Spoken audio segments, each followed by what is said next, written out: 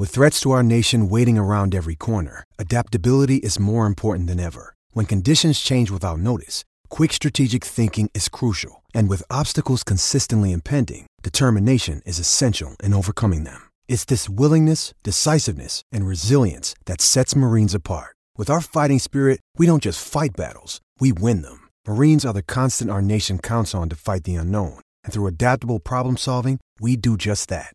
Learn more at marines.com.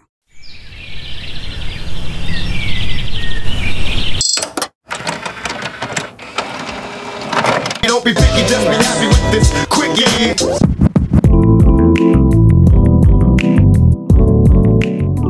Here on the Quickie with Trevor Beggs, I'm all about the quick takes. Boom, bam. For topics that are beaten to death, like Don Cherry, like the Mike Babcock situation, look, Kyle and I went off on the Babcock situation on the latest episode of Silky and Filthy. If you're not a fan of the Leafs, and you want to hear a little Babcock and Leaf bashing, go listen to the episode. Even if you're a Leaf fan, we put a positive spin on it. But this morning on the Quickie, I'm just going to give one more immature little heh to the Maple Leafs. Because for you guys, you better be hoping that yesterday was rock bottom for your team. 6 in a row losses. Fired your head coach. Now the Sheldon Keefe, it's exciting for Leafs fans. I'm sure you guys are loving it. But the fact of the matter is you fired, the coach who transcended salaries in the NHL, who was supposed to lead your team to the cup.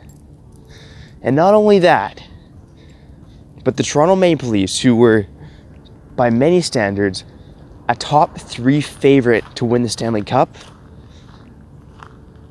have less wins than the Ottawa Senators. That's right. Last night, the Ottawa Senators had another come-from-behind victory against the Montreal Canadiens. It was a 2-1 overtime win, Brady Tkachuk getting the goal, and all of a sudden, the Senators have gone 7-3 in their past 10 games, giving them 10 wins on the season, compared to the Maple Leafs, who have 9. Yikes. I'm not sure if any of us saw that coming at any point this season. And Ottawa had a terrible start, too. They were closer to 3-7-1. Now I think they're 10-11-1, so yeah, do that math. It wasn't a great start in Ottawa. And I'm going to give some love to the Senators this morning, I got family in Ottawa. Ottawa's always been good to me. I'd love to see them do better. Right now their attendance is easily the worst in the NHL. I talked about it before, and it's actually gotten worse. They're down to 58% capacity at the Canadian Tire Center in Ottawa/Canada. But you know what? Sometimes a new coach does breathe fresh life into a team. It happens all the time. And Toronto fans, you better be hoping that happens too. Now, DJ Smith obviously has a Toronto connection. Has that team playing fantastic right now.